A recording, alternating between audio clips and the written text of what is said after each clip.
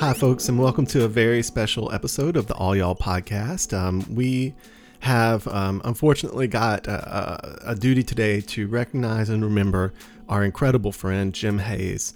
Jim was an artist, he was an engineer, he worked with tons of filmmakers and creators like David Lynch.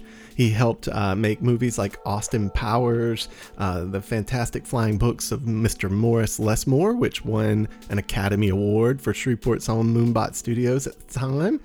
He worked on Armageddon, he worked on Mulholland Drive. He was so much more, though, than the things that he built. He lit up every room that he walked into.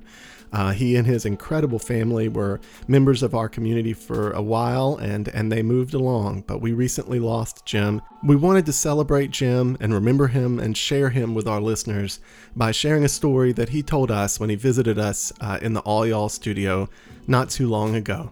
So Jim had an incredible career also designing and crafting custom cars, and that included chopping, and that's where the story comes from. Before we jump in, we want to point out that All Y'all is still proud to be sponsored by Maryland's Place Restaurant. Thank you, Boz Balcom and the entire team, Althea, Elise, everyone. We're also sponsored by Maccentric. Thank you, Thomas, and your entire incredible team there, and Rhino Coffee, who are keeping us caffeinated through these incredibly wild times. So before Jim shared this wild story you're going to hear, I had an important question of him about cars. So for our podcast listeners, and myself included, what does it mean to chop a car? Okay, so there's a number of things that you do to cut up the body and change the shape of it to make it more streamlined or whatever. Chopping a car is cutting the roof off and taking sections out of the side so that it's lower to the car. Okay.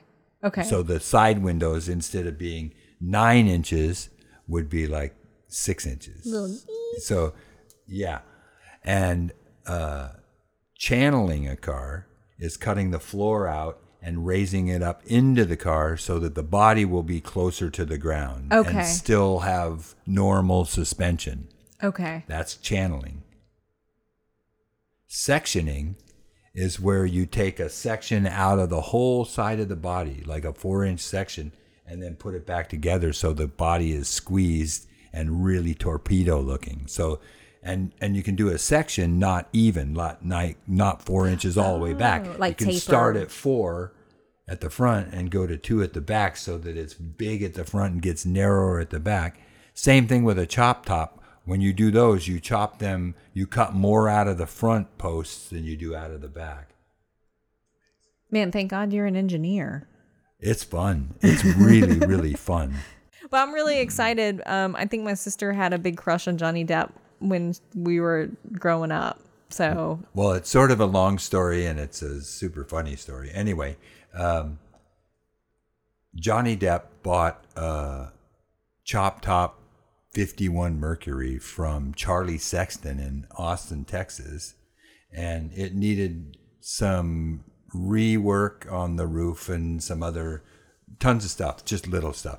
First of all, it was a totally 50s custom chop top burgundy Mercury with blue dots and tail lights, and it was what they would call in the 40s and 50s a lead sled, because instead of using Bondo to rework the body shape, they used lead. wow. In fact, car factories used lead even up until the mid-50s to seal the seams instead of Bondo. So I built a car for Brian Setzer, and then I built a car for Bill Elson and painted it and did flames and all this. So Johnny Depp was looking for somebody to work on this Merc in Los Angeles.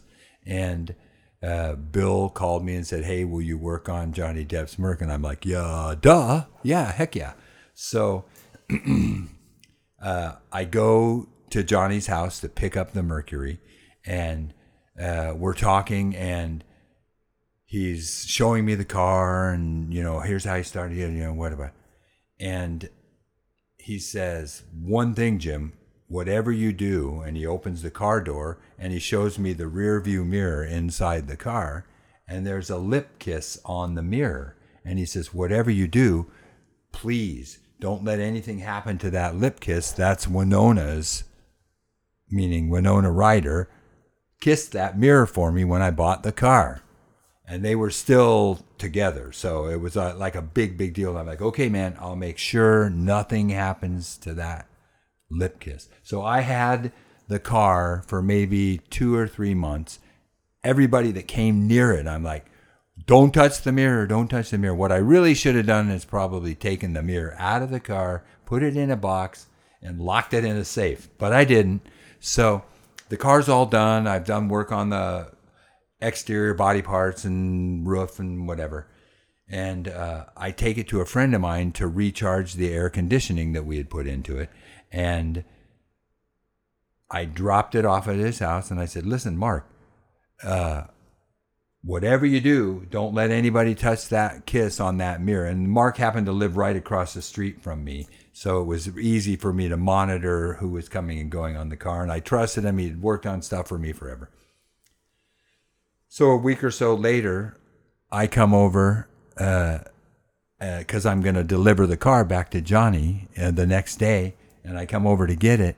And Mark's got this horrible look on his face.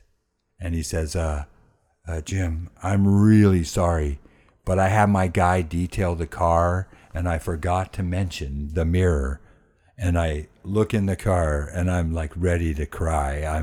It's spotless. There's nothing on it anywhere. I'm like, oh my God, this can't happen. This can't possibly happen. So that evening, I'm running around the neighborhood with the mirror off of the car and having women, neighbors, put on this red lipstick because I have a pretty good art eye and sight for that kind of stuff. So I thought, okay, I can find somebody that matches what they looked like to me. So I had all the neighbors kissing this mirror and kissing this mirror. And as it ended up, I ended up having my wife at the time kiss it, and hers was the closest match I could get. So she kissed the mirror, I put it back in. The next evening, I drove it up to Johnny's house and delivered the car. He said, thanks a lot, man, and nobody ever was the wiser until I first told this story a few years ago to friends and stuff. But it was like terror that you can't possibly imagine. The only thing I had to do was not get rid of the lip kiss, and I wiped it out. And then the creepy sort of thing was, or the funny thing was, I think it wasn't much longer after that they split up. And I'm like, ooh. You know, I never heard any word from his sister, from him, or from Bill, or anybody that was connected that he ever said, what the hell happened to my mirror? So I guess I pulled it off. Do you think he ever wiped it off? Do you think he got rid of it? I think he probably did wipe it off after he and Winona broke up. So there's no going back. If he hears this podcast, he can come get me, I guess. Yeah, right. Yeah. I don't think he would. Now it's funny. Then it wasn't very funny. So you've worked on lots of cars and lots of big projects since then. Did this teach you something about working on cars and projects? Well, the only thing I can think that it really taught me was if somebody tells you not to protect something, take it away from the hands of anybody. Just put it under protection. Don't just go, it'll be fine. Yeah. Yeah, it was just complete terror. I mean, I was just so. Now Winona, I never thought about it. Winona Ryder is going to hear this podcast, and she's going to say, "Oh, thanks, you destroyed my relationship with Johnny Depp by wiping out that lipstick. It's all your fault." I think that's the name of the episode. Like, I destroyed Johnny Depp and Winona Ryder's relationship. Oh man, then for sure they're going to hear it, and then it'll be like, "We're suing you for ruining our relationship. We would end up married, but it was some other lips and." Johnny got disenchanted. You got some weird juju. Something's not right. I know. I love it. Cool. Jim, what's your favorite car that you've ever worked on? Oh my God. That's really hard. What's your favorite child? Yeah. Yeah, right? Yeah, favorite child would be impossible. But favorite car I've ever worked on.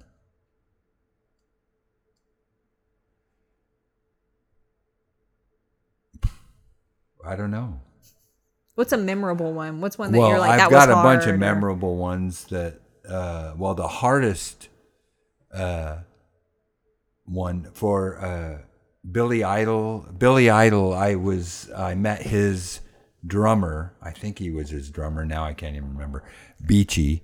And Beachy had a 58 Chevy Impala 4-door, which you don't customize 4 doors. It's like too many doors. But he wanted that thing chopped so bad. And it's a hard top. There's no posts or anything. It's just like what they called a sport coupe at the time. Even with 4 doors, there was no center post. So they have curved glass front and back. They're very hard to chop and get the glass to fit right and look well. And so I chopped his 58, and when it was all chopped and in primer, I took it to a super famous custom guy, Gene Winfield. So he saw that car and said it was the most beautiful chop he had ever seen on a 58 Chevy, and it was the first one I had ever done on on that car. I mean, that kind of car. How cool. So that was very cool. Working on, Brian Setzer and I working on painting his 32 Ford together in his garage in Santa Monica, in the heart of the rich area, painting a car in the garage, not legal in LA at all.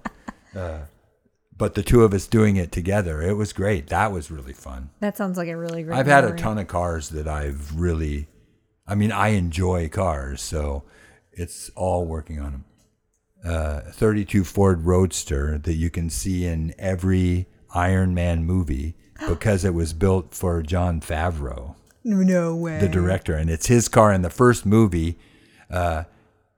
He's sitting there on the ground with a head from the motor in his hand, and the car is sitting right here. That's the opening scene of the first Iron Man movie, and it was John's car.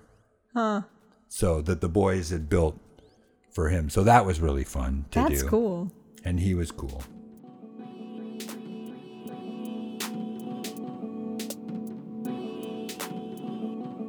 And now you know that Jim Hayes was incredibly cool. I think he may have been one of the coolest people to ever walk the face of the earth. Thank you, Jim. We loved you, your stories, your family, and I can only imagine what adventures you're having now up in the big sky. More All Y'all episodes are coming soon. We've got an incredible series coming up that looks at the Louisiana hayride through what we hope is a lens that it hasn't really been explored via before. Also, we're publishing a lot of incredible stuff over at stuffedandbusted.com. That is the food and drink website that All Y'all manages and that Sarah and I create. We tell stories, we show videos, we do all sorts of fun things. So please visit stuffedandbusted.com and sign up for our email newsletter. Thanks for listening, and we'll visit again soon.